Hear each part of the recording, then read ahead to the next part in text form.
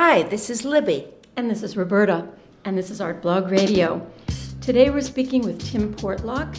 He comes out of a painting tradition, actually, but he now works digitally using some of the most sophisticated tools around, like 3D gaming technology and 3D animation software. What he creates are simulations of the city of Philadelphia and other cities, with large portions of the real world altered significantly. Sometimes he inserts things, like a pack of dogs, for example, roaming a street, but mostly he is erasing things like houses and warehouses and people. Tim has a show at Vox in September. He'll be showing new work, and it's a continuation of the themes he's been working with, but he will be using images of Las Vegas this time. We want to know if you grew up playing video games, and did you hack into video games? Is that how you got some of your ideas about using that technology? I spent or wasted many quarters and many hours playing computer games growing up. So that was like the era of arcades, and it never occurred to me that actually that was something I could do. When I was a child playing computer games, like art and computer games were separate. It was only when the internet became popularly available that it ever occurred to me that those two things could go together. So I actually ended up going back to school to get another MFA in something called electronic visualization, and that one of the things that interested me about doing that kind of program specifically is I got to work on projects with computer scientists and computer engineers. For a chunk of time, I was learning and working on really expensive research equipment. But once I got out of school, I no longer had access to that equipment, so I had to improvise the next closest thing that was affordable to me, which was 3D first-person shooter computer games.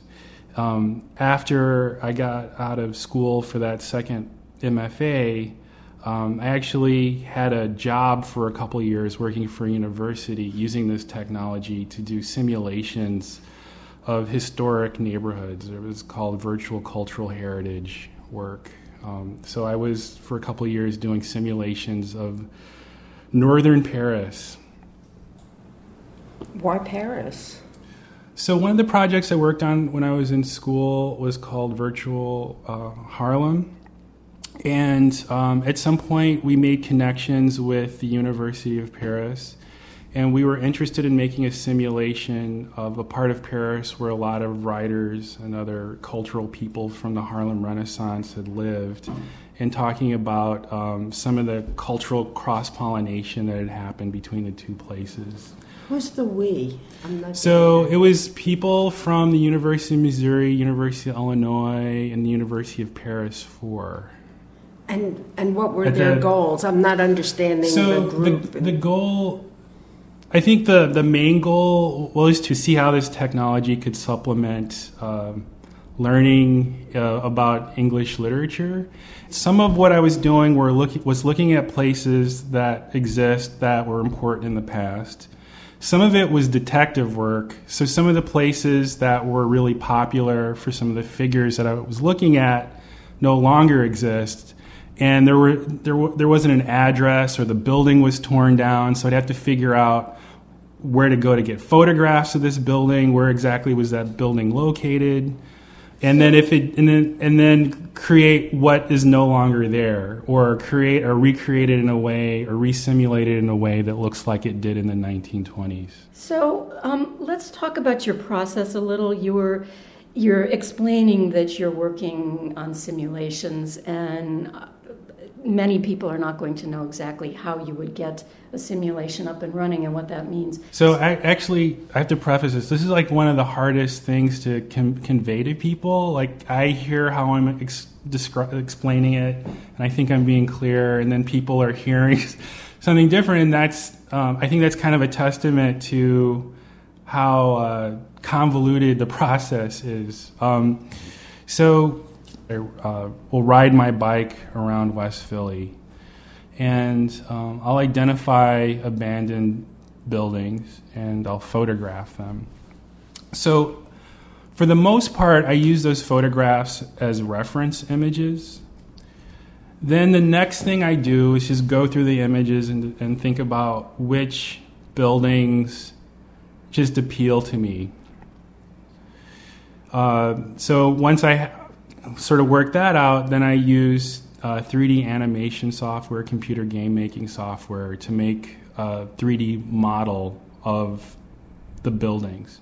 Can you give the name of some of those programs? So some of the software I'm using, the one that a lot of people who work mostly in this field would know is Maya. I use some other kind of less known software, like there's like really small niche communities for. So I use something called View, which enables me to make realistic looking nature. So like there's a lot of weeds in my work. It's impossible to do any of the work I do with just like one thing. So, but just to describe what it does a little bit better is imagine that I'm creating digital sculptures of the buildings that we see. And these digital sculptures only exist on my computer. And I'm using photographs to figure out the proportions. Sometimes what I will do is use color from those photographs, those digital photographs, to paint these 3D sculptures. And then finally, I arrange these buildings and compositions that I think are interesting or explain something. And then I ultimately render these things out into 2D files. I make really large prints, so I don't have a 64-inch wide inkjet printer, so I have to work with print shops. So I've been working with Silicon Fine Arts in Philly the whole time I've been doing this. You mentioned to us earlier, before we started talking, that in order to render these things so that they look realistic and the light comes from the right direction and all that your computer can't handle it. So how do you do that?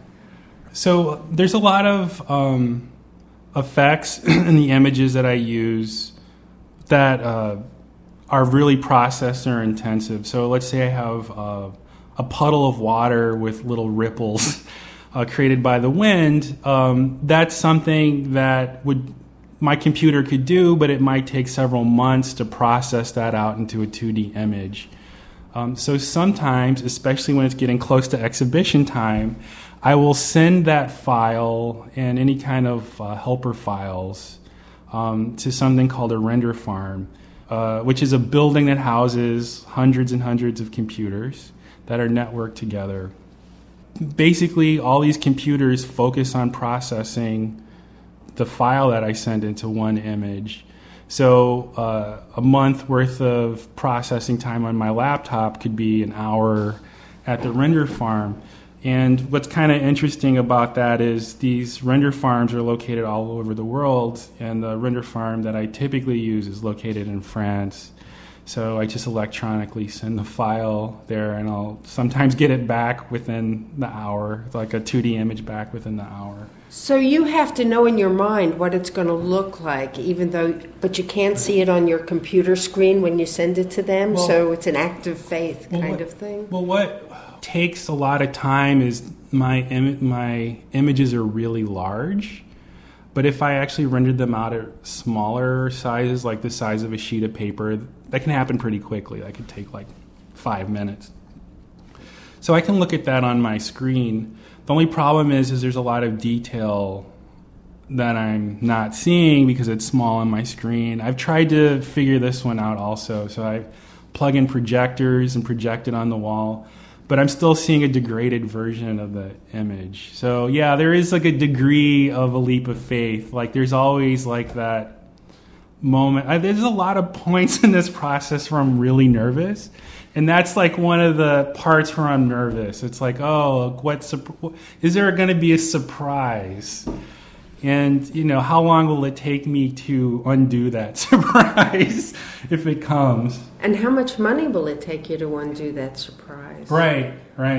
You had mentioned something about what you're going for in terms of content, and I'm wondering if you could talk about your content a little, where it comes from, and why you're doing that. I would say the thing that initiated it was my relocation to Philadelphia, and I had moved around a lot, lived in different cities over a 5-year period.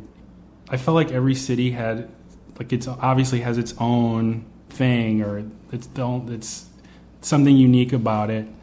Strangely, Philly, of all the cities I lived in, Philly had the strongest, most unique kind of feel to it. The other thing is, this is like actually pretty significant for me, is I'm really interested in 19th century American landscape painting. You have a group of artists who are trying to construct an identity or trying to explain a national identity both to the people who are citizens of this country and to people who are outside of this country. Essentially, what I was thinking about was the contrast between this idealism or these ideas that were constructed about the United States versus kind of the reality of present day, Philadelphia. So you were recently in a show in Dublin as a SIVA fellow? Yes. There was a photo festival in Dublin, and even though my work is created with special effects software, there's a photographic quality to the images, and so I was asked to participate because of that. Had you been to Dublin before? I've been to Dublin 10 years ago for like 5 days, and I was by myself, so I didn't explore it in quite the same way as I did going in a group. I'm not like a vacation person. Like, I'm not someone that just like goes somewhere to hang out. Like, that's kind of unusual for me. So I actually like to get to know a place by having to go there to do something. So let's back up just a second. Do you not consider your work photographs? I don't. What do you consider your work? I think it has photographic qualities to it. At least in my mind, the work comes out of the painting tradition. So like I said, I'm still using conventions from 19th century American landscape painting. I realize that I'm not using paint, but when I think of all the references that have influenced the work, I think that's where the bulk of the references come from. But I am getting... Can you give a specific example of one of those conventions? So light is a pretty big star in a lot of my images, and light was also a big feature in 19th century American landscape painting. It actually comes out of the German Romantic tradition. And it's actually a reference to God's blessing on the landscape. And so that was one of the things that artists from that period were trying to communicate about the American landscape. It was blessed by God. And so are your paintings ironic? Yeah, there's a degree of irony. Yeah, they're very beautiful. We should describe them. Can you describe? I mean, what do your skies look like? They're kind of voluptuous, and I play around with clouds and the sun coming through the clouds and illuminating, different details in the landscape. And then there's cloudless skies that'll have a prism of color.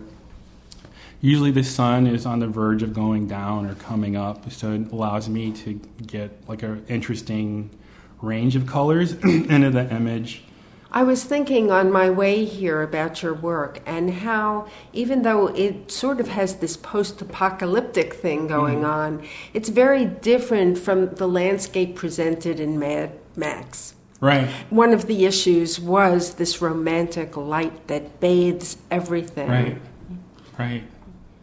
Let's talk about the sunsets. There's some where the sun is just this streak of red surrounded by these beautiful gray-blue clouds. And, what's the message there? Is it like going to be a nice day tomorrow, or watch out, it's going to be terrible tomorrow?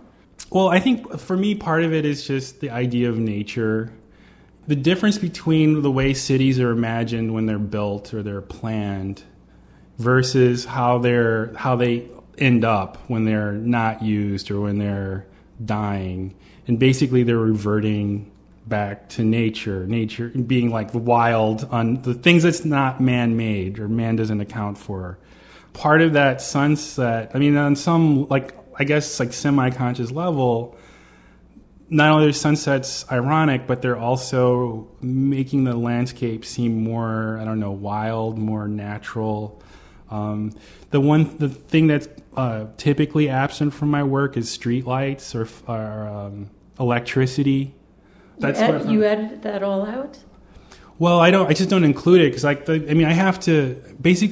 have to account for everything in the work. Like, if there's no people, it's because I didn't add them. It's not because I took them out. It's like literally I just did not add them.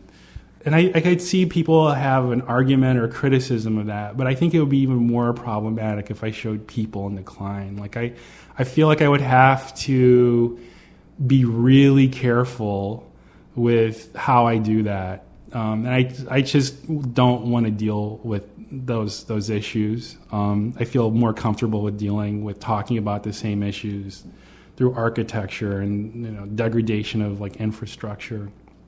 Part of the conventions I'm working with is the difference between what things look like with your eyes versus what they look like in painting.